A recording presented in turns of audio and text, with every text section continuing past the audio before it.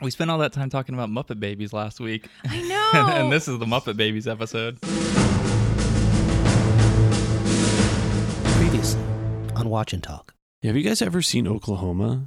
Is that the play that's like all like mimed? Ricky. They get super touch feels. Hip hop. Oh, she definitely got a fish itch. I don't want that to be a thing that people say. Blame the writers. Blame Aaron Sorkin. It's a big reveal. Welcome to Season 1, Episode 13 of Watch and Talk. This week we're watching an episode called Take Out the Trash Day.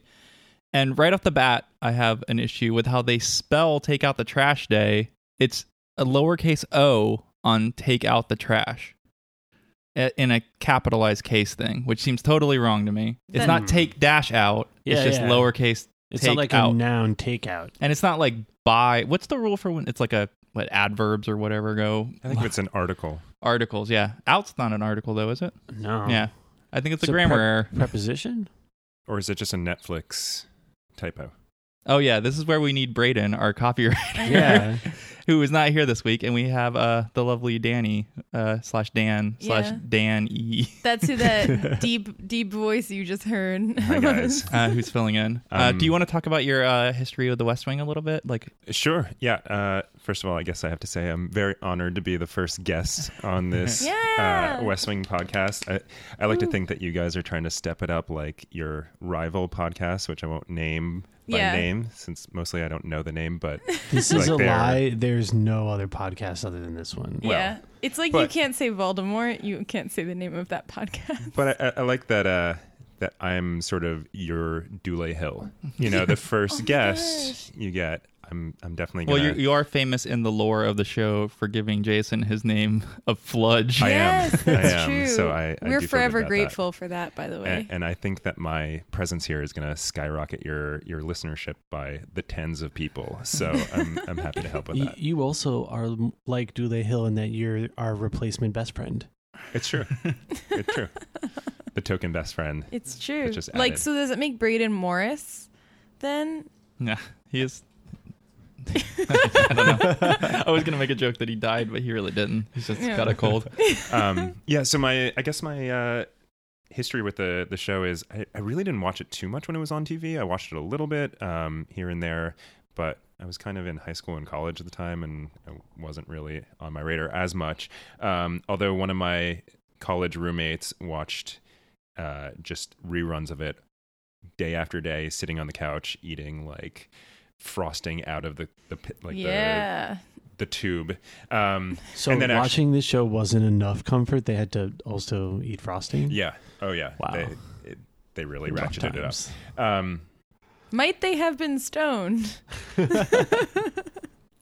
I don't think so, actually. I think this is just pure, unadulterated, just, Frosting nothing eating. but frosting and West Wing all the time. So I admire their passion. I never really watched it through consistently. I mean, I would see a bunch of episodes here and there, but within the past year, my wife and I actually went through a full rewatch, so I actually can put together all those random episodes that I saw into an actual cohesive I always do narrative. wonder, the people that watched it like a week at a time, you had to have missed so much, because there are a lot of like really subtle references that we pick up on because we overanalyze it, but as like a casual viewer, just like I wouldn't be able to follow that they're talking about the same bills every week. Yeah, 'Cause it's so there generic. are arching storylines, but there's a lot of small ones that you don't really pick up on. Yeah, like all the legislation stuff is much more detailed over the course of like 4 or 5 episodes than I remember. And I actually think that having done this podcast now, this is the first time I've ever watched The West Wing week to week. I've only binge watched it before. Right, like watch 4 episodes at a time. So you kind of like I have notes and everything that I can look back on, but it's definitely, you have to remind yourself of what happened on the last week. And those cliffhangers. I know. So many cliffhangers So in the many. Okay, so should we get into it? The previously on this week was a Sam one, and then they started off with a CJ press conference, and the first thing that the press is complaining about is how they don't want to be cold. CJ, I know. it's going to be 22 degrees out there. I know. I don't know why you This people... president is from New England, and I think it's time we all started getting used to that. At least that's what he told me this morning. Who's the president that died because it was cold? Harrison? Who's Cleveland? No, he got shot, right? No, I thought it was McKinley that got shot. No. Okay. Well, one of them. President's setting himself up to be one of those guys. But the thing that they're announcing is the signing of the hate crimes legislation from a couple weeks ago. The Lowell Lydell, like teenager who got attacked thing.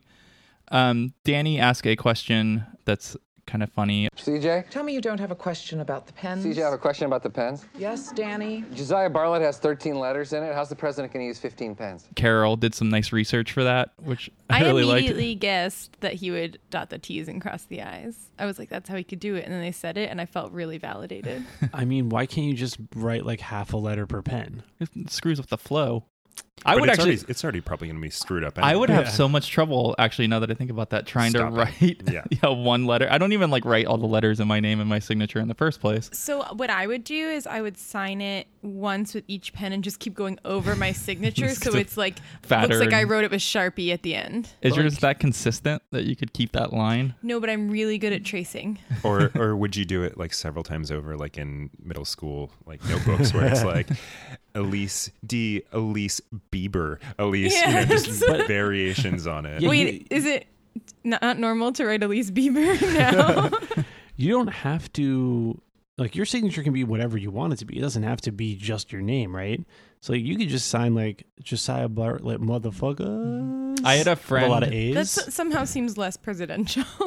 I had a friend Just in a high little. school who signed every ATM receipt, or in college, Hail Satan, just to see if anybody would call him on it.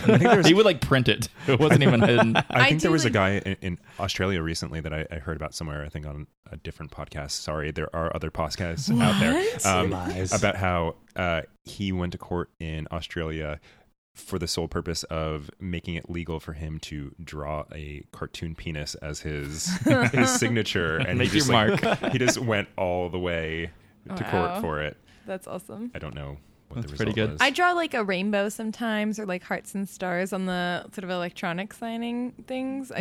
Especially when I draw with my finger, it's just doodle time. That's impossible to get correct anyways. Yeah. I think smiley face is pretty much all you can really do. You could also do sort of in the same vein of writing your name over and over, bubble letters. That takes up a lot of, pen space. I don't know bubble letters. Where you, or box letters where you make your letter of your name I don't not 3-dimensional, but you shade it in the back so it looks like it's really a little balloon. I'm sorry, this is maybe a girl thing. I used to get a lot of notes in middle school that had that, so I think I know what you're talking about. Wow. Is that street kind of spray paint a little? Your yeah. tag? Okay, yes. It would look like a spray paint. No, but it's the same. It was more like Lisa Frank than Oh yeah, tag. think Lisa about Frank's the Lisa super street. Frank. Totally. The Lisa Frank logo is bubble letters. Okay. But also that is how people tag things a lot, is an outline of the letter. Yeah, spray paint's a coarse medium. Yeah, there you go. What if you just took out a Krylon every time you were signing something, Yeah. shake it up, and just, And just tag it. 15 cans of spray paint. Right, and that brings us back to Josiah Bartlett motherfuckers. instead of giving out pens, they give out cans of spray paint. Yeah.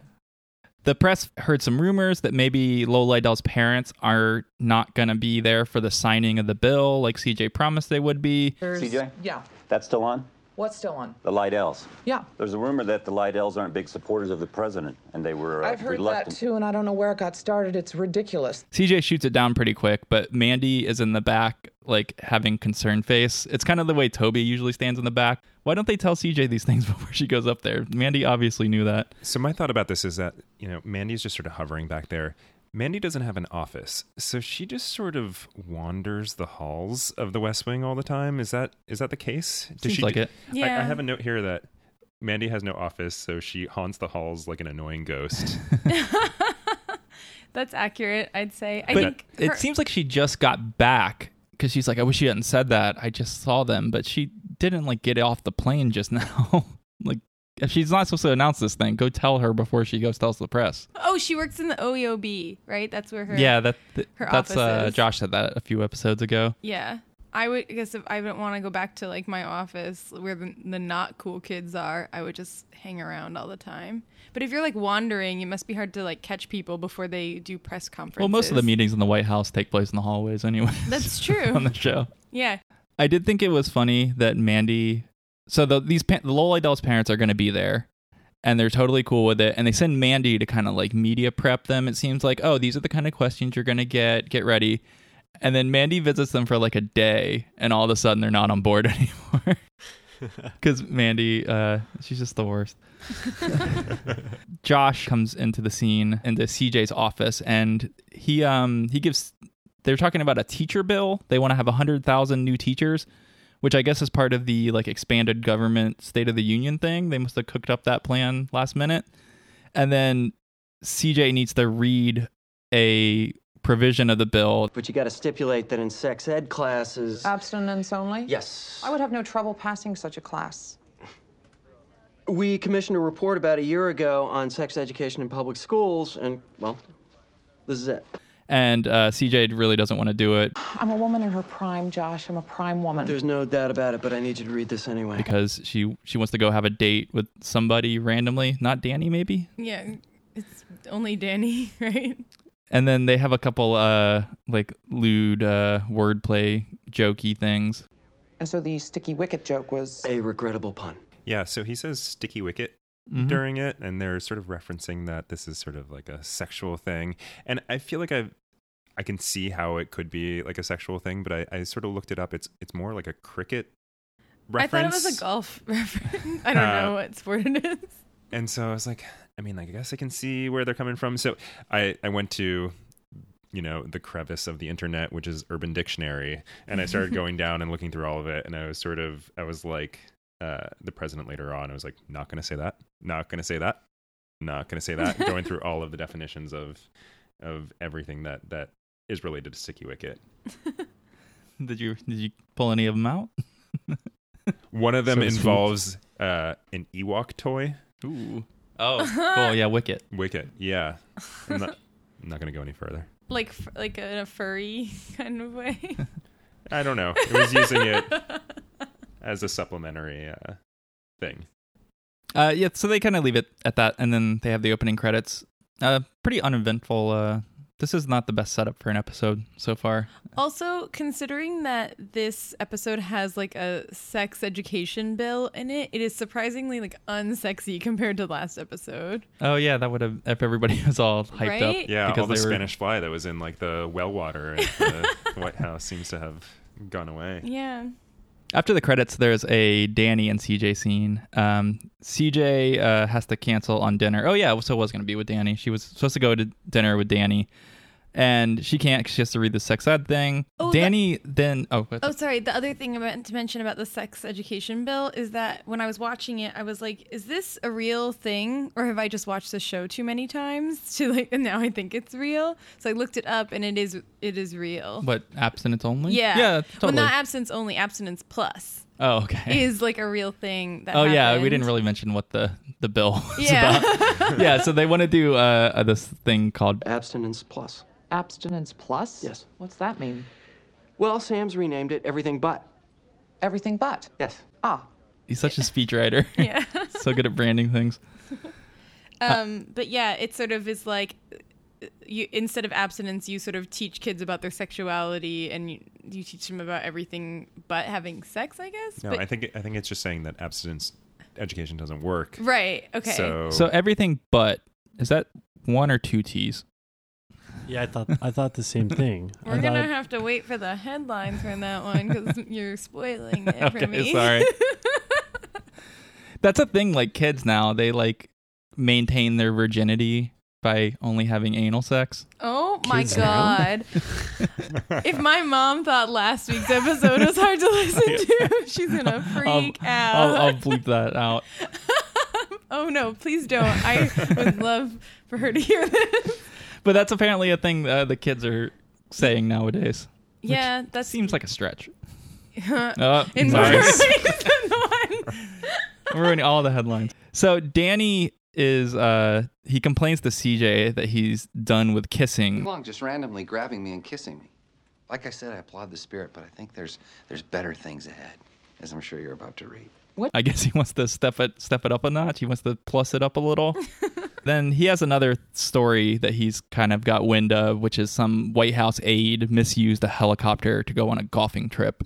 So they call him an advance man, and they're throwing that term around the show like it's really common, and maybe it is, but I had no idea what it was. It sounds cool. Right? So it's apparently a guy who sort of, when a high-profile person is supposed to be in a place for an event, they go scope out the situation and make arrangements for the event before whatever person gets there. So this guy is the advance man for the vice president, I think.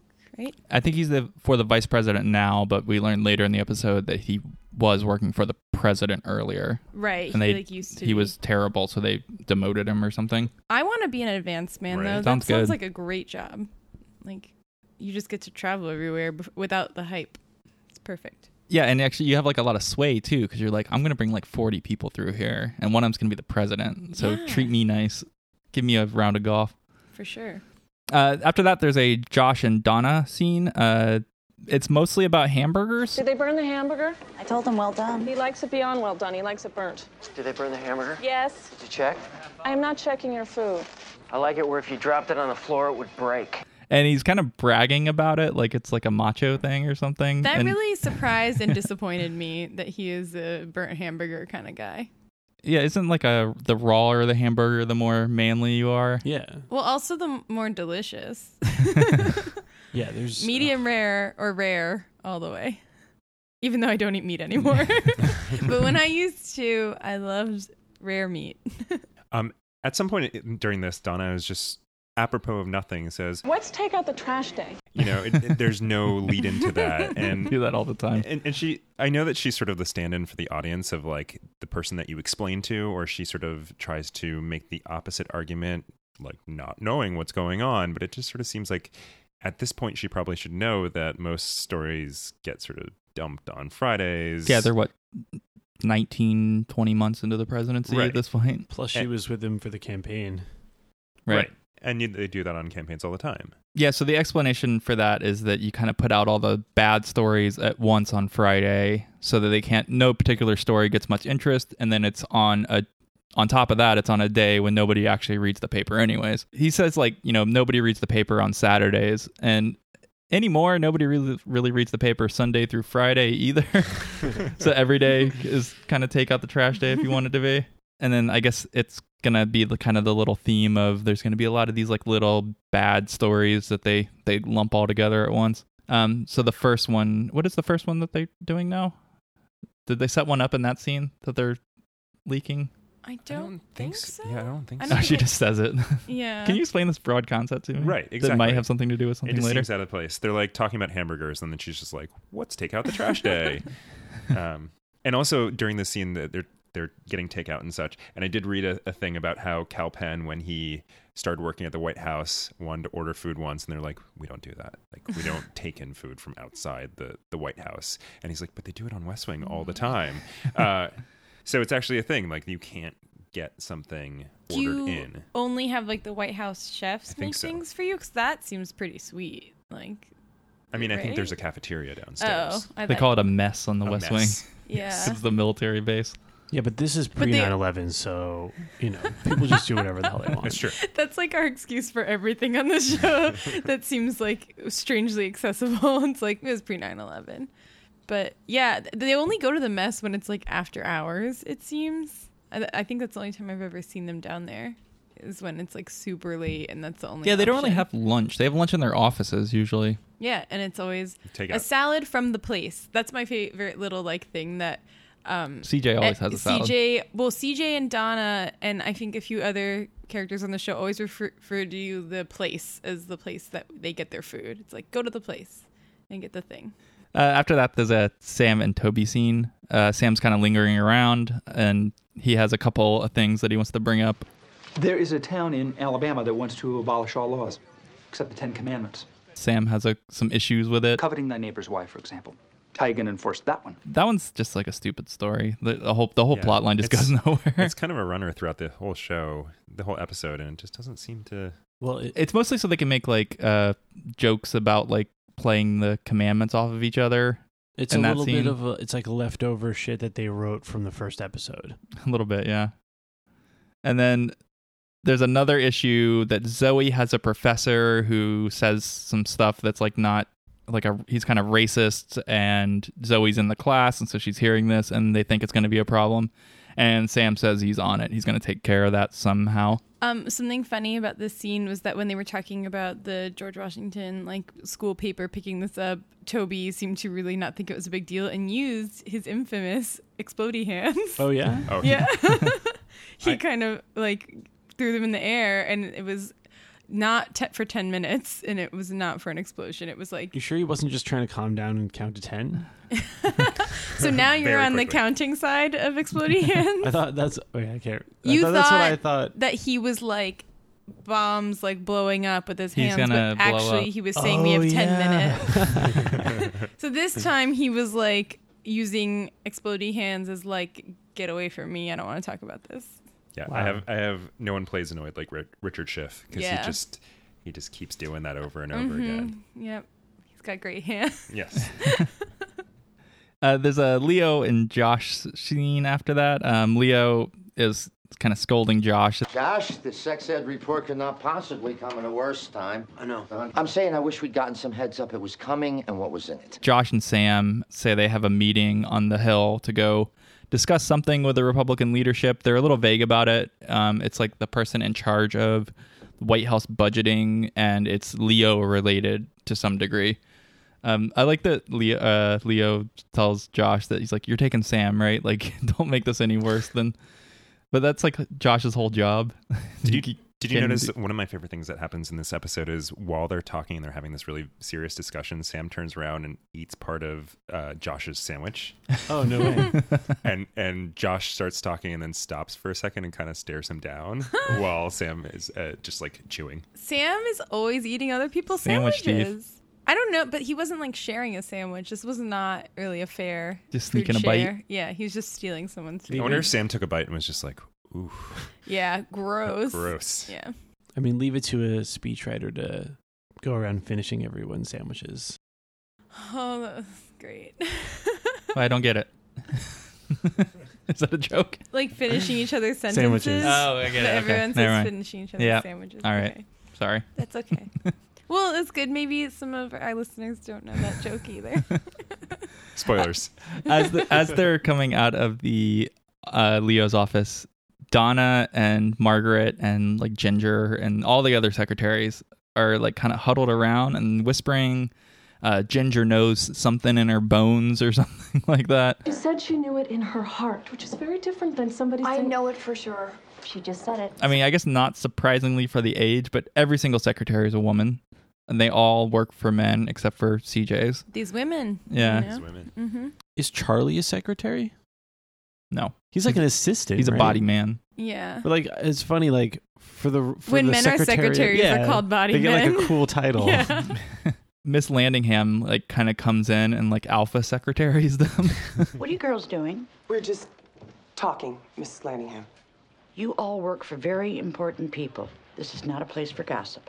You understand me? Can I talk for a minute about my favorite character in pretty much the entire series?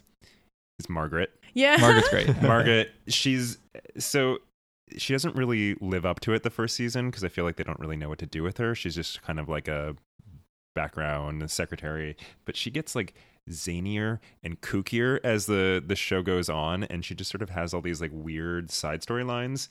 But throughout all of it, they sort of portray her as just very competent at her job as well, because you can be a secretary. She's super organized and Right. kind of OCD in like a great way. Right. Yeah. So it's like she's this super competent, very accomplished, but like weird and zany person that over the course of the series just gets weirder and weirder. And so I just have to say that if this is my only chance to say that ever.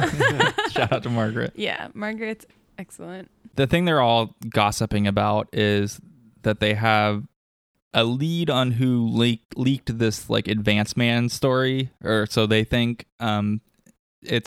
She flags Josh down and they grab Sam and they're like, Donna has something to tell us. And they get to that later. CJ and Toby then. CJ's in her office reading. Toby comes in to kind of like make small talk. And I don't think CJ ever even like looks up at him. there's already that little bit of conflict there where Toby didn't tell CJ about the India invasion a couple weeks ago, and then he just makes it worse this episode with a ill-timed joke. He took a ride. I know about this already, the round of golf. How do you know? Danny got it from a White House source. And Danny gave it to you? Any problem with that? As long as it wasn't the other way around. Oh, it was a joke. It better have been. My favorite thing about this scene, though, is that Toby comes in and there's like a tin of Altoids on the like coffee table, and he picks it up, and the entire scene he's fiddling with it, trying to open it, and he never gets it open. And then as he like gives up on the conversation, he also gives up on trying to open the Altoids tin and just puts it back and then walks away. Wow, maybe Richard Schiff's hands aren't as great as we thought they were. But he told a little story, though. It was like a little tragedy. He didn't try his little explodey move on it. Yeah. Maybe that would have opened it. Yeah, he just kind of checks in on like a couple stories that are ongoing, like the Lydell thing, I think, and the Advanced Man story. And CJ's like, I'm on top of it. Like, get out of here, please. Toby looks kind of like depressed and then ends up leaving. After that, they go into the Oval Office, and it's Sam, Toby, and Josh, and they're like having a pre-meeting. They're talking about the thing Donna told them. Josh says, I think we found our man, as if like they figured out like what it was for. They don't exactly get into what it was this part, but it's the person who leaked Leo's info is the like she leaked something, and she was like had it written all over her face, but it was actually that, not the Advanced Man story. Leo and the president come in, and they're talking about bananas. This kind of follows the colonialism theme that they set up in the previous episode, where the European countries give precedence to buy bananas for countries that they used to be rulers over, and the United States wants the countries that they're the rulers over to have better banana prices. And I think the banana pronunciation coming out of Jed Bartlett here. It's like Dala. Yeah, banana. Bananas. Bananas. Bananas. And then Miss Landingham is like, oh, did you say you wanted a banana? And he's like, no, like, can we please stop talking about bananas? It's really cute. They give Toby a little plot line in the scene. It's there's a I just wrote down the acronym and I forgot what it stands for. CPB.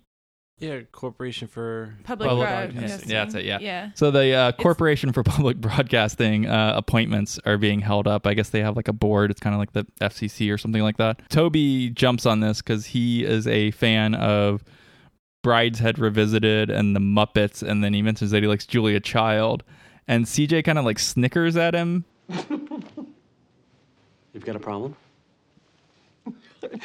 You watched cooking shows? Ha ha, you like a woman thing. You're supposedly a man. And Toby gets really defensive about it. I watched Miss Julia Child. I love that. I just like the idea of like a tiny Toby, like a young Toby already sort of balding, watching. With like a full goatee. Yes. Or it's just like popsicle like stuff all over his face so it looks like he has a goatee. Oh, that's such a lovely thought. CJ asked for some kind of guidance on how to handle the Lydells not supporting the bill issue, or just like asking if they think it's an issue or not even. And the president and Leo both say that the dad is worrisome because he might not be comfortable with having the fact that he had a gay son becoming super public. CJ thinks it's kind of preposterous. She's like totally taken aback by it. She hadn't even thought about that. Right. And Leo sort of like says some like condescending and sexist thing to her where he's like, fathers and sons, CJ. This guy sells dental supplies in the Twin Cities, so how enlightened do you think he's going to be? Fathers and sons. Right. Like, you wouldn't understand. Yeah. And I do think they perpetuate a pretty ugly stereotype about dental supply salesmen, that they're all homophobes. Wait, and also the Twin Cities. Because, I mean, dental supply salesmen in New England, perfectly liberal. So progressive. Yeah, the fathers and son thing was weird. They had a thing like that in like episode 2 or 3 or something like that. There was the thing about when they were like doing their first sort of violent military act. That's what our fathers taught us. Yes. And then also with the Morris episode, only fathers can teach your kid how to whistle. Right.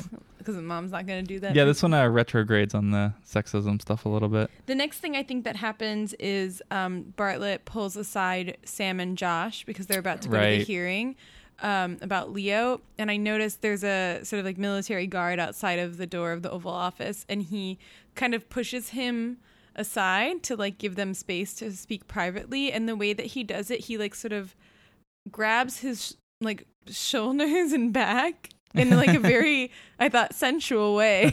And it looks like he's about to sort of pose for a prom picture with him. And then he's just like, excuse me. He slips his hand in his front pocket. Yeah. That's a whole other storyline. Yeah, I like that the president respects the like sanctity of the Oval Office, and that this is like a somewhat morally ambiguous thing. Of he basically says, I want to preempt a hearing. I don't want it. I don't want it for Leo. I don't want it for his family. I don't want it for us. They know that, and they're going to play let's make a deal. Don't take anything off the table until you've talked to me. But that's so funny to think about, like that's like somehow unsavory, because that happens all the time where the deals are made like that. Well, but that's precisely why so many people just resign as soon as anything in the press happens, because it's better to do horse trading for actual policies and things, or at least for the advantage of people that are like popular in your party, rather than just to protect someone who, even if you stop Leo's hearing, you'll just never hear the end of it. Yeah. In the press. True. Yeah, I felt like they go pretty far with the anything to save Leo stuff in this, because this like sex ed thing that they end up giving up is kind of it's not the biggest deal in the world, but I thought it was a pretty big deal. Like there's going to be like a lot of like teenage pregnancies and stuff now because Leo didn't want to get embarrassed. Yeah, but that's been going on for a long time at this point, I think, is what they're saying, and that putting it off for another year, I guess. But it doesn't seem like enough. I mean, because what they have is they have a high-ranking person in the White House who was a former secretary who, you know, can make this entire administration, the entire party look really bad for a really long time, really easily. And they even say like, this is sexy because it's like got drugs and alcohol involved with it.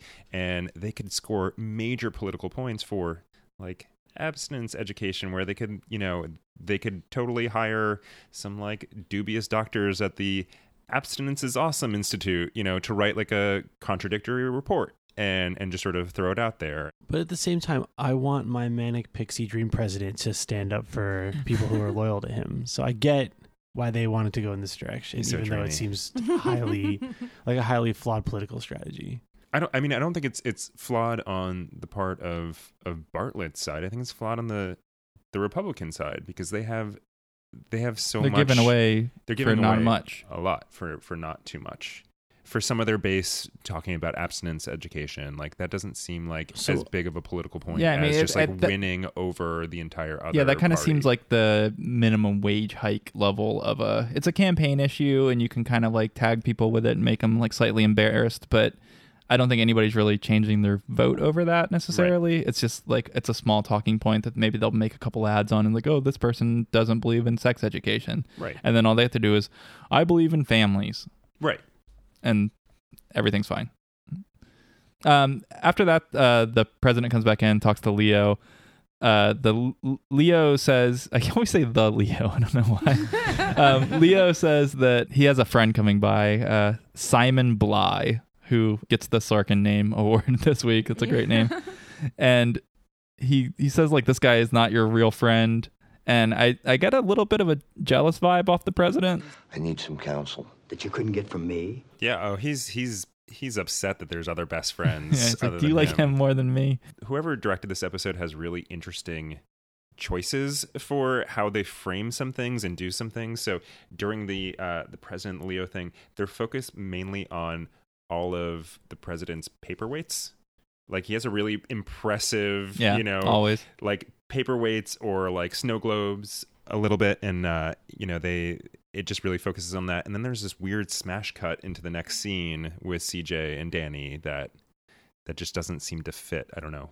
There was some. What did they cut to? More paperweights. So it's from. You got it written down. Yeah. Leo is like, listen, like I know you're busy or you're in a silly mood or whatever, but to the president, but please read the sex ed report. And then they just cut like from Leo's body, like moving into frame to like the corrugated frosted glass door of Danny's workspace sort of like swinging open as the camera's moving like sideways from that and swooping gently like around Danny as he's at his desk. And it's just like very delicate camera movement for a scene that's just kind of like it's not sort of some sort of gorgeous rose garden scene or something. Well, this scene is kind of intimate a little bit, I guess. The first thing CJ says is that there's going to be no more kissing. She just announces that. I have a feeling that she probably says that like most conversations. She's like, now it's over, and then she just gets over it. I think we all know that no does not mean no in this scenario. And by the end, they're practically kissing again anyways. CJ asked about the like Lowell Lydell dad thing. Like, could it possibly be true? And Danny's like, yep, sure could. There's a little follow-up on the Advance Man story, that the guy's going to get fired, and that's the end of the story. I think that's the end of the plot line, too. They don't really do much with that one, other than having it be like a misdirection for the reveal later. And then, yeah, that's kind of it. They leave it where the CJ and Danny like getting like inching closer, and then they just kind of walk away or cut it right at the end of that, though. No more kissing in that scene, though, so I guess CJ was kind of right. But there's probably going to be more kissing. Yeah, so we actually meet Simon in the next scene, sort of. It's a pretty interesting scene structure. It's like a mashup scene in a way, where there's two scenes going on, and they cut kind of paragraphs of each one into each other. The first one is the Josh and Sam and Republican committee members meeting. It's at their office. This is a meeting where they have a lot of staffers in the room. I noticed there's people in the background that just like look in filed folders the entire time. And like, he goes out of his way to like be like, this is a super private meeting. This isn't a trial. This isn't a deposition. You won't be sworn in. You're not on the record. There will be no record. No notes are being taken. This is off the record. Don't mind these 75 people you've never met who are all staring at you. All court reporters. or just like opposition party staffers. Like, what's the odds that they say something there that doesn't get leaked if it's anything remotely useful? You have to have room meat, though, in any political scenario. Room meat. The meeting is kind of like, can we cut a deal to not have this Leo hearing? Because it's just going to be a big shit show for everybody. That's probably politically advantageous for us, but maybe we can get something out of it, and you guys can save yourself the embarrassment. The main thrust of the agreement is that they're going to delay this bill on the sex ed thing, or delay the abstinence plus part of it specifically, and for a year. They kind of tease it a little, but that's ends up being what it is. The guy lands a couple good insults on Josh and Sam too. I thought the way he described their behavior in this whole situation did make them seem pretty terrible. This is what happens. You put teenagers in the White House. You guys screwed this up from the beginning. You should have been there first on McGarry. You should have had the White House counsel's office run the internal investigation. You've come remarkably close to perjury in this Claypool deposition. I like that he threatened to have hearings into how stupid they are, which I think would be a really funny, like, spin-off of just all the hearings of everybody, just all their mistakes, and just, be real. Mm-hmm. While this scene is happening, they have the Leo and Simon meeting. Is he British? Was there any trouble getting here? No. How's Meredith? Spending all her time in the country now. Well, that's what I was wondering. Yeah, okay. He has this I have a note that says, is that a fake accent? What the hell accent is that? Yeah, so he's either British or he has like a Fraser Crane American accent. Right. But I thought it was really funny if he... Because then I watched this like twice, this scene, and the first time I was like, maybe it's just like an affected accent. And then the second time I was like, well, it does sound kind of British. Or at least it's kind of British. It's like trying, but it's like trying to be British. Like maybe that was the intent. And then I was like, well, that would make so much sense because on the West Wing, you only can seek counsel from a British man. But they portray him as being part of the party. Like he's writing some big thing of the Democratic Party. Yeah, and Leo calls him a prominent Democrat. Right. So he can't be like... Well, he's a journalist, I thought. No, I think he's in the party, but he wrote an op-ed as like a person in the party saying that he should step down. Okay. But yeah, he has this aristocratic, like British accent. Yeah, when the wickets get sticky, you call on a Brit. Yep. Simon says Leo should resign. He's got an op-ed coming out. Leo kind of throws that back in his face that he's just trying to like get his name back in the paper or get on the Sunday shows.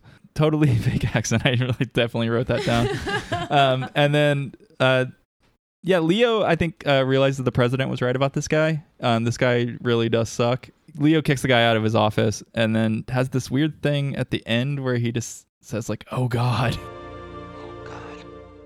As if he like saw like a ghost or something, maybe. Is it Mandy haunting the halls? Lurking. Update on Simon Bly.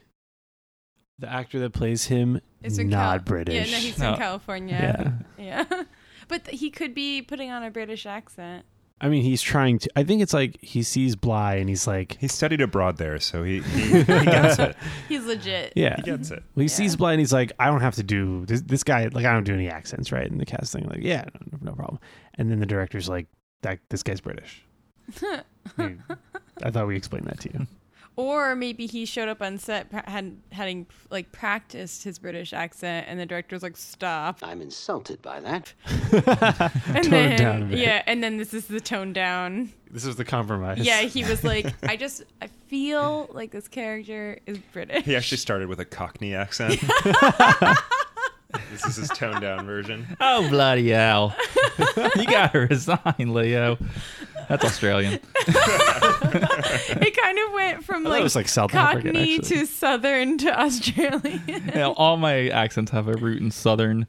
I think we've established that we are excellent at accents on this podcast, so we should just keep it up. So I liked that Simon Bly is clearly a douche, but the writers were nervous. You know, is it enough that he is like pretends to be looking out for Leo, but then is secretly just like, by the way, heads up, I'm going to throw you under the bus. So they decide, just in case we haven't like convinced all of the audience that he's unlikable, let's just out of nowhere accuse him of taking money from oil companies. Where's your grave concern for country, party, and president when you're out whoring for Atlantic oil? Total non sequitur. And then he says, you know, you're whoring yourself to American oil, but the subtitles actually said Standard Oil. And so I wasn't sure if Standard Oil was still around, right? But they broke up Standard Oil like a super long time ago into a bunch of other companies like Chevron, Exxon, whatever. Who are they worried about offending? Like the ghost of Rockefeller? Oh. It's ridiculous. Rockefeller's fund a lot of arts, actually. True. For the next scene, when it's all about the PBS funding, which is like a 95% funded by billionaire robber baron families at this point anyways. This seems... And viewers like you. So this is Toby in the Roosevelt room with some Republican people, and they want to cut the Public Broadcasting Corporation funding. This is such a rehash of the scene from last week. It's the exact same scene. It's some people complaining about how they want to cut some art funding and then Toby defending it. I feel like they shot it for the same thing. Because remember last week, Toby was like, I have a whole series of meetings, like give me your thing and I'm going to go to the next one. Yeah, and I don't even know if in that prior scene in the State of the Union episode, they actually are talking about the State of the Union speech when he has that They meeting. say they want to cut sections or something. Sections of what? Of the budget? He mentions like a couple lines or something. The one last week was slightly more explicitly about the speech, but this was the same exact scene. It was like Toby correcting people for saying things wrong slightly. Product licensing for Big Bird dolls and Fuzzy Bear toys? Fuzzy Bear. Oh, whatever. It's Fuzzy Bear, not Fuzzy Bear. Yeah, who doesn't know that's his name? I really a guy that age. Yeah, that guy looked way too time, young. Yeah. He would definitely know that. By the way, this also has a bunch of room meat, this scene. There are like people behind them just sitting in chairs, not doing anything, drinking the free food. Just watching this meeting. You eat food. It must be the most boring meeting. I think they just really wanted to show Toby be like curmudgeonly about Muppets. This is a very really what it fluffy episode for Toby. Yeah, I like it though. Like I like Toby in this episode a lot. It's really like a Fozzie episode for him. Yeah, and why do they use Fozzie as an example? Like Tickle Me Elmo had just happened not too long before that, where like that's generating, unless there's like a huge Fozzie fan club that I don't know about that's just like buying. Well, like, one of the points they make is that the toy sales of only $20 million, which cannot be right. I think they sell way more Sesame Street toys than that, but all of those go to the producer of the show and not the government, which is a totally valid point, and Toby does concede that to them. Yeah, but a point that no one seems to be concerned about when it comes to sports stadiums. Right, and it's a tiny drop in the also, it's hard to imagine budget. like Toby getting excited about Tickle Me Elmo, or just like no, but he's not the one that brought up Fozzie. It was the other person. They're like, all this revenue from Fozzie Bear. Like, are people buying pork pie hats and like polka dot bandanas and such? Oh, Waka Waka! Oh. I love him. The next scene is Mandy and the president. They're going over the sex ed report. Mandy's kind of prepping him on it. By the age of 14, more than 25% of touched girls... I won't say that word. Not going to say that. Okay. Not going to say that. That's a pretty funny, like, awkward scene. There's a cut in this scene where the president is like, I'm not saying that. And Mandy, like the actress, looks like she's actually laughing. Like, and they sort of did a quick cut because it looked like she like broke. And yeah, it was really his funny. delivery is so good. Like like you really could have read those lines and be like, haha, I'm sure when Aaron Sorkin wrote, he's like, cute. But man, Martin Sheen's delivery is just hilarious. And I like that even after Mandy leaves the room, he's still going over it, saying to himself, I'm not saying that word. And I definitely can't say that word. Oh, I won't say that. Yeah, I will not say fish itch. But I will. Yeah, our last episode would have made President Bartlett blush for sure. After that, Miss Landingham comes in and she kind of wants the president to talk dirty to her a little bit. Would you like to share what's in that report, sir? With you? Yes, sir. No. She's like, why don't you read me some of what's in that report there, young guy? She's got some crackers this episode. Just throughout the episode. I was sort of hoping when she came into his office, she was going to like say something like really awesome about the importance of this bill, but then she didn't. And it was just like, whatever. He says that it would cause him years of therapy to discuss the sex ed report with her. And that really kind of like totally clicks with what you find out years later. So I wonder if that was always something they kind of had in mind for their characters, or if this is just a They probably had the general backstory roughed in. But I feel like most of that stuff's usually on the fly in these kind of shows. Yeah, but that line kind of works even if you don't know the backstory. Yeah. But then it's more of just like, I don't want to tell an old lady sexy stuff.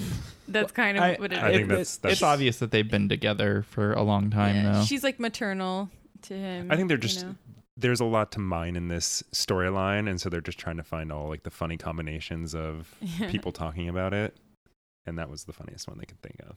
The meeting after that is CJ and Mandy and the Lydell parents, and it's basically just starts off of like, are you guys okay with supporting the bill? Are you guys still on board? They say they totally are, and then CJ puts the dad on the spot. Mr. Lydell, I don't know how else to put this, but if you appear in front of the press to be at all embarrassed by your son's homosexuality, I guess, let me just ask, do you support the president? So they do something I thought was really clever to like drag it on to the very last second, where he starts to say that he thinks that there shouldn't be a bill that dictates like what you can think, or there shouldn't be a clause in that bill. Right. He tries everything he can not to speak his mind in this meeting. But they sort of drag it out so you think that he's homophobic until the very last second. Yeah, exactly. Right. And she puts right on the nose. Then the guy snaps and he turns it around. He's like, nope, you're homophobic. Boom. I don't understand how he can take such a completely weak-ass position on gay rights. Gays in the military, same-sex marriage, gay adoption, boards of education. Where the hell is he? All I could think of was was the Heather's line of, "I love my dead gay son." The guy has a pretty good point that, you know, the president is making this big stand on gay rights on this particular issue, but what about the 100 other issues that he's not touching because they're not politically popular at the moment? There's an implication that he's blaming the president and the party for the sort of allowing people to hate homosexuals without it sort of not being a leader on the fact that you're supposed to be tolerant. That contributes to the very crime that killed his son. Yeah, totally. And so they have to get rid of them so that they don't, you know, mess up the whole thing. But I feel like that's a perfect position because I feel like they probably want to do more, but they're just sort of not in a good political place to sort of make a lot of those changes that are happening, but they probably want to. Like, I feel putting those people up front and sort of having them say not like the president's been quote unquote a weak ass about all of this, but being like, we need to do more than just this. Yeah, CJ took a meeting with them and was like, okay, you guys obviously can't say that because it's going to get spun bad, but if you want to do better, so do we. Here's how to like phrase that sentiment. And then we can start a conversation and maybe we can actually get more stuff done rather than be like, go home. Right. Yeah. And they seem reasonable. Like they do support the bill and they would probably speak to that. It's not like they're so like they're going to fly off the cuff and just start bad-mouthing the president. They don't seem like that. Yeah, I mean, Mr. Liddell could have Bidened President Bartlett. Like just said a random thing. Like, because Obama was like staying mum on the issue, and then like during the campaign for his second term, Biden just like came right out and was just like, no, we totally support gay rights. And forced Obama to be like, yeah, me too. Yeah. So they had like a corollary person do it so that, you know, it's saying to everybody else. Allegedly, he kind of went rogue and did that when it was being discussed that they should just kind of not talk about it. Right. But this is sort of like an ongoing theme too, in at least the first season, that they are like, they keep trying to not just do the thing that is popular and do the right thing. And now they're like, they were just talking about that a few episodes ago, and now they're going back on that. Mm-hmm. Yeah, that didn't pan out. Immediately. Yeah. But that happens a lot in this show where they're like, okay, now we're going to try really hard. Okay, maybe later. I feel like the Liddells seemed at the beginning of the discussion like they were on board with everything until she sort of flat out like put him in his spot and was like, tell me everything that you feel right now. Which I feel like they and she didn't even phrase it like that. She said, agree with me that you're terrible. Basically. But like, I feel like they would have kept it together in front of the press. For sure. Up until that point. Yeah. The way they handled this kind of reminded me of the gun bill thing where we talked about, where it's like they kind of settled for a version that could get passed, and like wouldn't they want to like pass this and then push for more? And the way you were like, oh, this guy will push the issue forward seems totally in line with that strategy, and they didn't pursue it there either. This is already passed, so like they want to push more. So have somebody who is going to be the most sympathetic person to talk about it up front and center and trying to push it forward. You know, you can coach them on how to say stuff. You know, that's her job. That's Mandy's job, isn't it? I think just to sort of coach them and sort of say, totally. This is the way you should. That's theoretically what she was out and at their house for before. Mandy doesn't seem like the most sensitive person to be able to coach someone in a position like that. Mandy's not many things. Yeah. Yeah, I think Mandy probably went over to the Liddells' house and like helped them scratch out their son's face on all their photographs. Oh my God. That's awful. After this, we get the second half of the Toby scene that we talked about earlier, but there's a little bit of new information at the end where CJ pops her head in. I got a message. You wanted to see me? I've got good news. What? Josh and Sam cut a deal on the Hill. No hearing for Leo. He's going to be out of the way. Oh, Toby, that's great. Sam has a scene after that. He's in his office and he's talking about the 10 Commandments thing still to what's his secretary's name? Carol? No. Is it not Ginger? Is Toby's secretary? Not Karen. It's close to that. Yeah. Carol CJ's. Yeah. Huh. I always forget. But he's going on about the 10 Commandments thing still. They make a couple more gags at the expense of that. And then a new character comes in, Karen, who is Paris from Gilmore Girls. Really? It's a while. Yeah. I didn't. I looked up and I saw that she had done a lot of TV, but This was like her like third acting role ever. So, fun fact, she plays Paris Geller in Gilmore Girls, which is a show that is a huge, like they really, really use the walk and talk. Like, I think it's very That's a fast talking show too, it's right? a fast talking show and a walk and talk show, very similar to The West Wing in that way. I like to think that Paris Geller's naked ambition got her into the White House at some point, and this is actually her character following through. Yeah, we were talking about this before, and she would like totally be the leak, this character. Like, she would definitely do that. And her family would definitely be friends with what's that guy's silly name? Lillian Field. Yeah. And Claypool. Yeah. So Sam is really mad at her before we ever learn what she's there for. Mr. Seaborn, I had absolutely nothing to do with the reporters finding out I don't about... give a damn about the round of golf. I don't give a damn about the helicopter. I don't give a damn about the advance man. Karen, look at me. But it turns out that she's the Leo leak. Were you the one who gave Leo McGarry's personnel file to Lillian Field and Claypool? Mr. Claypool is a family friend that... Kathy! Which is a federal crime, I assume, right? To leak private Secret Service info to congressional staffers. Yeah, I mean, she has FBI clearance, they say. So yeah, probably. fireable offense at the very least. Sure. Which Sam takes advantage of, and he fires her. Take her back to her office and stand there while she cleans out her desk. Security's going to throw you out of the building in 15 minutes. That's a pretty short scene, but it's a pretty intense one.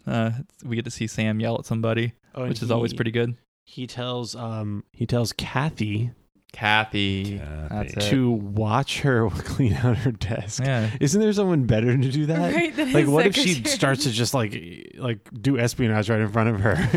Would What is she Kathy gonna even do? know? Stop. After that, there's the president and Miss Landingham. He asked for a banana this time because he's been thinking about bananas all day, and he finally wants one. She denies him a banana. I'm going to believe this, but I think I'd actually like a banana. I'm afraid not, sir, no. Why not? You were offered one earlier, sir, and you were snippy. Which is pretty great. She's sassy. Yeah. She has a excellent like mocked up calendar app on her old timey computer. It's the worst color scheme. It's hideous. It's like bright red calendar. Why would you stare at that all day? I mean, why did we stare at like black screens with neon green text? We didn't really have much of a choice there. That's all you got. I feel like that was like an option for too long, though. I don't know. It shouldn't have been the default. I mean, how else are you going to play Return to Zork? That was literally like how the like laser could like write onto the screen or whatever was going on there. It's like that was the technology limitation. I think back then they were like, we'll pick green because it's like the most visible to the human eye. And it's the most futuristic. Yeah. Not realizing it would also make people fall asleep and feel really strange. CJ comes in after that. They have a quick little meeting about shelving the sex ed report. The president tells her it's for Leo. She tries to argue in favor of it a little bit, and the president gets kind of defensive. We have an enormous pulpit from which And we will avail ourselves of that pulpit, but we will do it after the midterm election. He just sort of says we're going to shelve it, and then he starts getting mad at her when she tries to argue that we should put it out, and then he's like, it's for Leo, and she's like, oh. But he like yells at her. Yeah, they get really heated, and then anything for Leo. I feel like you could like break some laws. Like, what? No, we can't do that. It's totally illegal. But it's for Leo. Okay, cool. We'll do it. That's fine. Anything for Leo. And then the president kind of uses the title of the episode. He's like, yeah, just throw it out with the trash. As like sex ed reports are trash. And then he looked at the camera and winked. Yeah. He didn't do that. Gave a thumbs up. Yeah. Don't even think about capitalizing that O. They have a lot of faith in the power of the trash being thrown out to cover any story that they're talking about. Well, I think this is, remember the last episode, it's going to be on the internet, so we have to release it tomorrow. And they were talking about, they only have a certain number of inches in the column, but people nowadays, don't read the internet on Saturdays. Yeah, you know right. So it would be all over Huffington Post and like in many iterations. Would President Bartlett be comfortable saying inches in the column? Oh. Yeah, there's actually that same thing about like overestimating how easily they can get rid of a story comes into play in the next scene when CJ is kind of like weeping in a stairwell, it seems like, and Danny comes across her. And then CJ says, like, If you call Mr. and Mrs. Lydell in St. Paul and ask them why. she sets up 90% of what the story would be. It's like literally like just call and ask these people this thing. And Danny says, like, don't leak a story to me. I've seen too many press secretaries try to leak me stories. She's like, you'll never find out this story if I don't tell you this last word of that sentence that you just heard of, like, who to call, who to talk to, what to ask them. Like, what else is there to say? If Danny's any kind of reporter, he should be able to figure that out, I would think. She's like, we've gotten very good at this. And it's like, really? You're crying in a stairwell. Right. Not that great yet. But I mean, I think it's less about like you would expect Danny's character, the moment that he is onto a leak or story or whatever, to pursue it, like to feel obligated to pursue it. I think this plot point is less about she like barely is saved from leaking it, but she does leak it to him. He kind of just stops her from finishing the sentence just so that they could both say that she didn't finish doing that. Right. And then he's choosing to ignore what she said. So it's kind of like the whole last few episodes, you've been concerned that CJ is going to feel tempted to compromise her job out of loyalty to Danny, but in fact, it ends up being the other way around. And how is this not a bigger story amongst other reporters, like seeing them get close and that he has access? Oh, yeah. And how the Lydells thing, too. They knew about that beforehand. That was the first scene in the episode, was they were asking, aren't the Lydells going to be there? And she's like, yes, they will. And then she's like, oh, they have some family business. And none of them are going to follow up on that. Right. It was enough to ask about it beforehand. Now that like they actually don't show up, nobody's going to call and ask. Seems weird. I don't think they're going to get away with that one. I think it's going to be a scandal. But it doesn't. It just goes down the memory hole.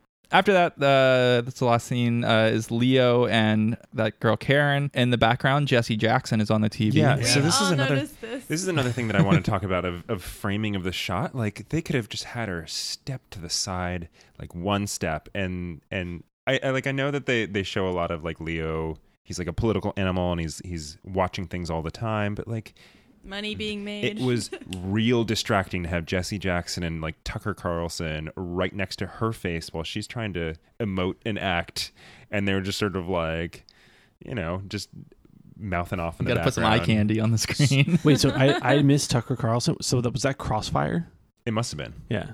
But yeah, they've mentioned Crossfire in the show before. It's right next to her face, and they're very energetic, and there's a lot of movement there, and she's very still. Right over her shoulders, it's like Jesse Jackson, Angel, Tucker Carlson, and exactly. Devil. They could have just had her step to the side for like half a step, and then also, you would have known that the TV was on. Dark. You didn't like have to have a TV on. And the sound was really loud. You could really only hear the Jesse Jackson interview. They have a like heart-to-heart about the leak. Leo is like, why did you do this? Like, let me tell you my entire story. My father committed suicide. What about your father? Was he an alcoholic? Like, they go really, really in depth really quickly. I drank and took drugs because I'm a drug addict and an alcoholic. He tries to explain alcoholism to her. She doesn't understand it, even though she supposedly had some firsthand experience with it. So after 6.5 years, you're still not allowed to have a drink? The problem is I don't want a drink. I want 10 drinks. And then he says, I think you're really brave, and why don't you go like unpack your stuff and take your job back? They are so light on leakers in this White House. There was the lady who leaked the president and vice president arguing with each other, Mildred. Right. And she kept her job too. Like, you can do anything in this White House and never get fired. They're trying to be like, you know, unlike the Republicans who'll just go on a witch hunt until you're like a smudge on the ground. Like, we'll forgive people for their mistakes and like let them learn from them. Yeah, we'll let Sam get his anger out by ritually firing you. But then Leo gets to feel better about himself. They played good cop, bad cop. They had it all set it up. Good boss, bad boss. Yes. And yeah, it's kind of the end of the episode. I think she gets super special treatment, though. I think she should have been fired. Yeah, I think agreed. Lillian Field, the family friend, must have pulled some strings. Yeah. And then the credits is Danny and CJ like almost kissing in that scene in the middle of the episode. That was an episode. It was not the most exciting one. But first, before we get to final thoughts, let's do headlines. Well, before we do headlines, you got some. Danny has come up with a Secret Service name. Oh, yeah, let's hear it. Wait, so I thought that you came up with some for me as well. So I did not come up with any for you. You can't see Danny right now, but he has really like luscious curly hair. Luscious. So I just thought curly was a really perm. Yeah. Oh my gosh, perm. Perm is in the building. Can we just go with the long form permanent wave? Too long. Permanent wave. This permanent wave coming at you. So I think the one that I'm going to go with is Lady Baker. Is mine. Baker? Yeah. Okay. The Secret Service would know, and no one would expect that to be my thing. And Are so you secretly a Lady Baker? Is that Jimmy Carter's a wife? Lady Baker. No, that was Lady Bird. Okay. So it's close. So people would sort of think, oh, she's hanging around here. No, I thought Lady Bird was Lady Bird Johnson. Johnson. Yeah. I don't know who. For sure, Lady Bird. Because nothing makes Lady Bird weirder than adding a Johnson to it. So what's the origin of Lady Baker? A friend of mine called me that years ago, and then when I asked my wife what I should be calling myself, she was like, this and only this can be the one thing. So that's what it's going to be. Nice. All right. Lady Bird it is. Approved. So Lady Baker. Lady Baker. Sorry. Lady Baker it is. The Secret Service was will Lady get it right. Bird her Don't worry. Secret Service code name? No, I think that was like that her was real like name. Her name. So a lot what was her Secret Service code name? A lot Emma of or men something? in prior generations had weird nicknames for their wives. Yeah. No, that was her real name though. Yeah, I thought it was like Mrs. was it? Peacock is a name. Lady Bird. She's not a Clue character. I just associate like old rich ladies having like bird names. I don't, because of Mrs. Peacock. That's why. Thank you, Clue. Okay, I'm alone in this. That's great. Sorry, I'm looking up Lady Bird. Lady. Oh, her name is Claudia Alta Taylor. Is okay. her Lady Bird was her nickname / their safe word. Ew. You like. So they call like. I just can't imagine being called Lady and Bird. Can't they just pick one? It's not even one word. It's two words. Yeah. Like, hey, lady. That's not a fun nickname. And then also Bird. But why would you combine them? Bird's already taken as a nickname, too. It's Charlie Parker. Like, I guess if you're an old-timey gentleman, calling your wife Lady Bird would be like calling her a girly girl. Ew. Both of those words are just like... They're synonyms for, like, women in, like, slang. So it's sort of... Yeah. That's true. Yeah, he's like, you're calling his wife the lady. Was he? But it's actually Bird creepy. is like a hot girl. Yeah. So you think he was trying to be British, like Mr. Bly? Yeah. Probably. That's what was happening. Okay, should we do headlines? We should do some headlines. So I'm gonna start with like my least exciting one because we basically said it in the beginning of this episode, which is about the abstinence bill, and it was abstinence plus everything but spelled B-U-T-T. Okay. Mine are all kind of about the angle of, selling away the abstinence bill to get Leo off the hook. So there's White House takes prophylactic measures to avoid hearing. Oh, that's good. To avoid chief of staff discharge. Oh, that's wow. I had close your ears, Sharon. I had nuts to sex ed. Abstinence is the tits. White House report fails to dismiss abstinence as legit trending option. And then I have the cover it up, cover up. Ooh, very good. So I had showdown over abstinence bill anticlimactic. And Hill outlaws hump ed. All right. So not so much on the sex ed part, but on the Leo part. This one's really, really dumb. It's Leo, Mick, get me the hell out of this hearing. Like McGarrigle. It's just a really long run-on sort of pun.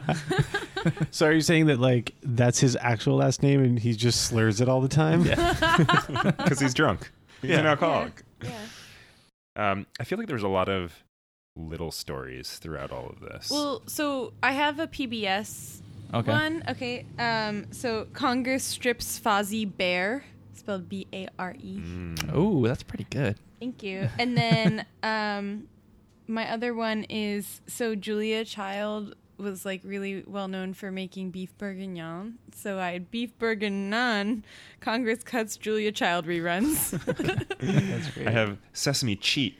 Children's TV Workshop makes money off of toys made by children in workshop. Oh, nice. PBS cuts Decapitate Bride's Head Revisited. Oh, okay. So I also had one. I'm sure no one else wrote headlines. Wait, well, what is Brideheads Revisited? I do not know. So Danny. it's a book by Evelyn Waugh, and I think that They just showed the pages on the TV. Yes, it just slowly flipped. Slowly flipped. I bet that they probably did some. Is it like famous, is it like an upstairs downstairs style thing? I think it's something of that sort, aristocratic British type. I have not read it. So I saw I just like briefly looked it up. The description was much too long to read or care about. So the Wikipedia summary is too boring. It was like too boring, yeah. So I scrolled down to adaptations of it, and the BBC, which I'm assuming is the one that was maybe on the PBS. BBC and the PBS have like a government-funded TV like bromance going on. Yeah, they totally do. A special relationship. You know how they call the BBC the Beebs? Mm-hmm. Why don't we call PBS the Peebs? The pubes. What a missed opportunity. Oh, we should like only refer to it as that and try to get that in the zeitgeist. But yeah, they only made like, I think it was a 4-part like miniseries, and that was it. So for Toby to like mention this as one of the things that sort of was a huge part of his childhood, and it's only a 4-part series. They probably showed it a lot, maybe. Maybe I think it said in the article they like reran it a lot on the BBC, but or it's probably just like indicative of all that kind of program that they do. It was like the first Downton Abbey, right? Maybe, yeah. What? Well, when I skimmed the Wikipedia article about it, it was like, this is an allegory for Catholicism and like unrequited lust. I got really bored reading it, yeah. so I stopped. So it seems like an odd thing for a young liberal Toby who is Jewish to be into, but whatever. Already balding. Yeah, he is balding. That really takes a toll on a person. So then I had another one then about the European Union law about bananas. All right. I wrote banana sham instead of bananagram, and then Bartlett reveals potassium deficiency. I have Prez doles out banana bailout. Oh, nice. I actually didn't really follow that storyline at all. I don't know if that's accurate. That's pretty right, actually. No, yeah.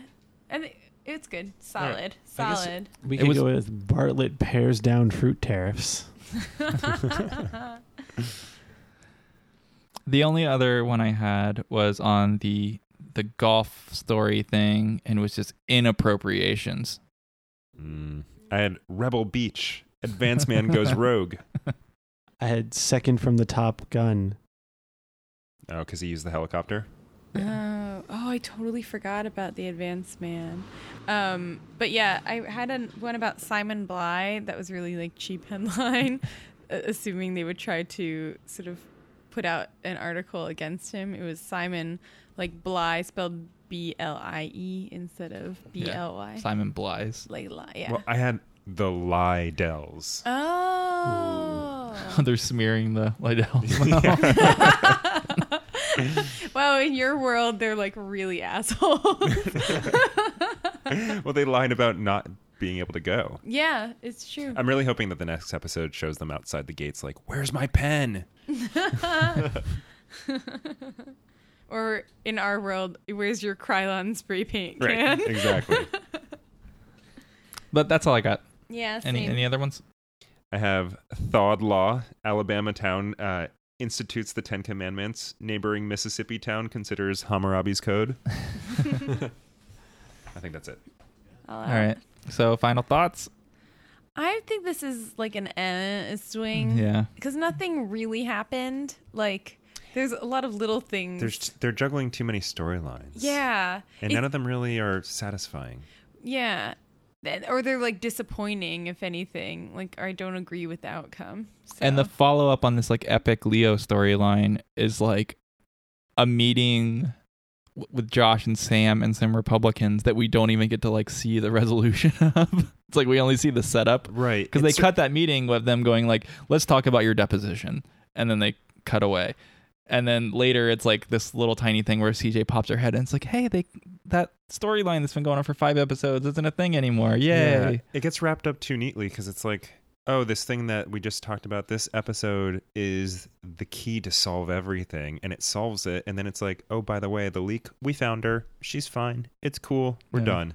Yeah, and I feel like they kind of only did that thing at the end where Leo lets her off to like kind of redeem him from all the trouble that everyone else is going through to sort of save him. And the shady shit they pull and to like get him off, like get specifically him off the hook, like consequences be damned. So he does this like really nice thing for a stranger. So I guess you're supposed to think, well, imagine all the nice things he's done for all these people who are helping him. Probably much nicer things than even that, which I can't quite imagine, but I don't know.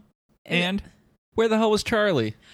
Tell me about it. You know I'm the first person to complain about that. I didn't want to though, because that's my MO now. He wasn't even like in this episode at all, was he? No, not even an appearance. And I also thought we were going to get some Zoe action because that of the storyline just sort of fell off. Yeah, fizzled out. There was like 2 lines about it. Yeah, they didn't even like finish that one. It was just like Toby saying to CJ, hey, you hear about this Zoe thing? And she's like, yeah, I think I heard that. Yeah. And that was it. The end. Definitely thought we were going to get some Zoe and then by association Charlie. And I was Donna was only there to literally order a hamburger and do some backstory. Yeah, and ask, let's take out the trash day. Right.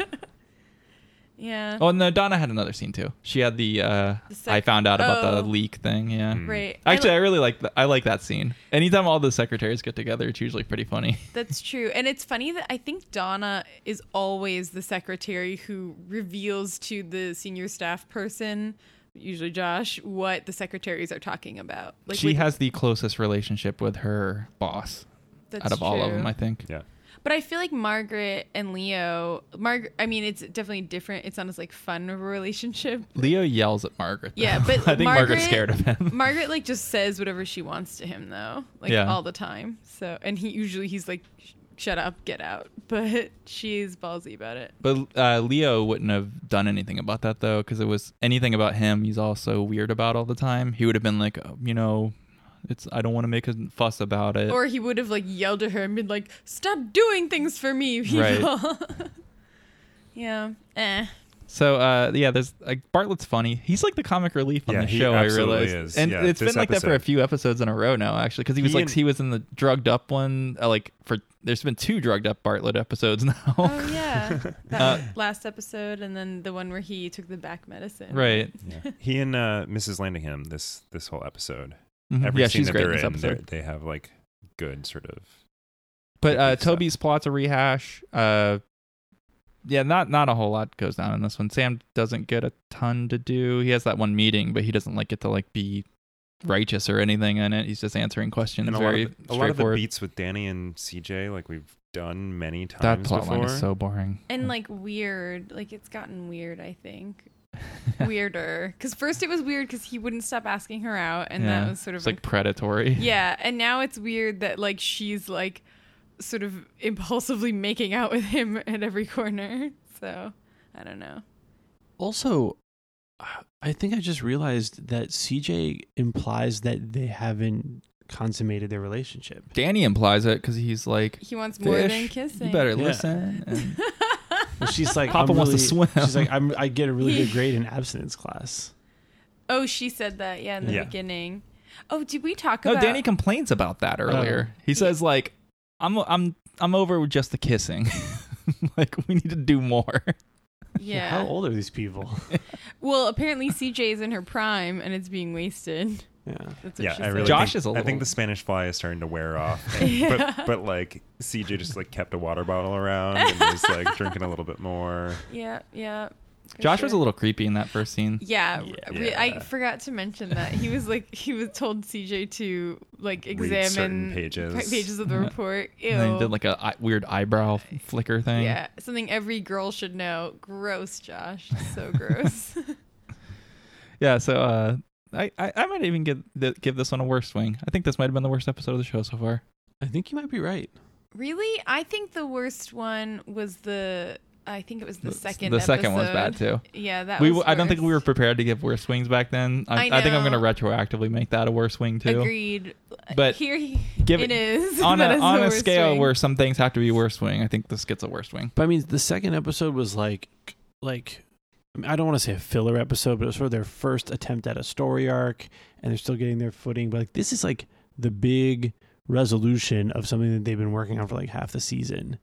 And it's just kind of like... And it's also the follow-up of the hate crime bill, which they were talking about it for a couple episodes prior and as well. And it's almost like MS never happened, too. They don't really address that at all, and that was last episode. Gosh, yeah, I wonder if they like even had these in a different production order. Maybe. And then the other thing is, it seems like they're kind of trying to drag on the Leo thing even more with the article that Simon Bly is writing, or is that supposed to come out later? I think it was like going to come out tomorrow or something, he said. I don't think they have any real follow-up on that. The way that Leo was like, oh God, then it seemed like that was going to be a bigger deal.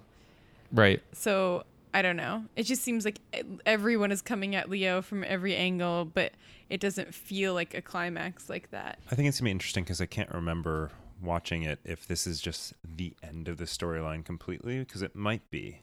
I feel like they don't. Well, considering there's definitely now Braden's not here, but like considering some of the future storylines with Leo, the fact that this is never really dealt with again significantly. I think for now this plotline is done. It's something they refer to and it's context for things, but I don't think there's any like movement on this past this. Like they're not gonna escalate it anymore. So it's kind of like something in his character now, but it's not a thing that's gonna I'm almost sure there's not anything like next episode that really revolves around this. Maybe there is. Yeah, it just felt like they didn't really finish it properly. Yeah, a little bit of a letdown. Yeah, I would like downgrade to a worst wing now that I feel okay. Worst wings all around.